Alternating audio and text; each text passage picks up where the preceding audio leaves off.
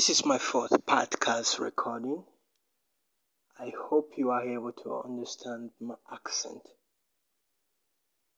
Today I'm going to talk about a plan or a tactics I wish to implement in the marketing of my art online.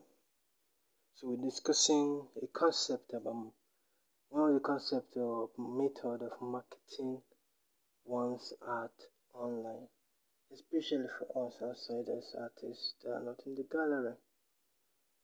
I intend to sell directly to fans and followers on social media. It's not an original idea.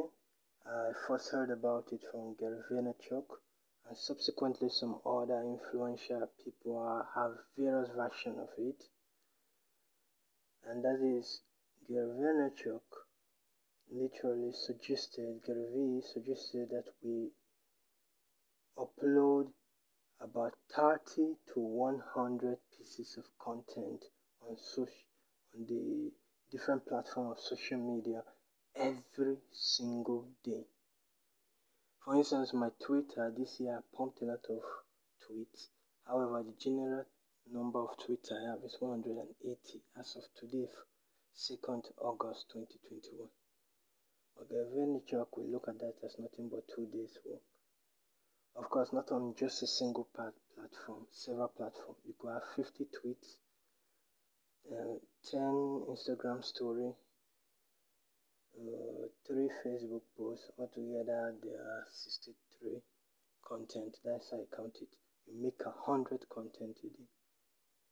Now, as someone without a team to assist him publish, and without the money to outsource this tax, I'm a realist. This is going to require a lot of time, and someone like me who already has a day's job and limited time, I think 3 hours of intense work might not even be enough. But we're gonna see today. I'm gonna try and I'll come up with my own observation or document the process, how many hours it takes to create this content. On the birthday of Gary Vaynerchuk, he freely distributed a PDF where it shows how to make 60 plus content a day. A PDF book free.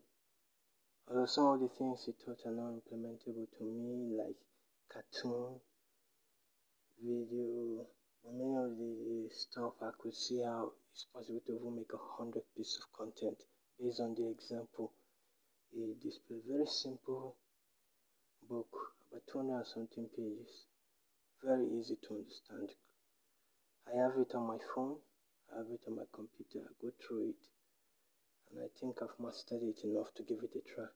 So stick on with the podcast, hold on, and we'll see where things go.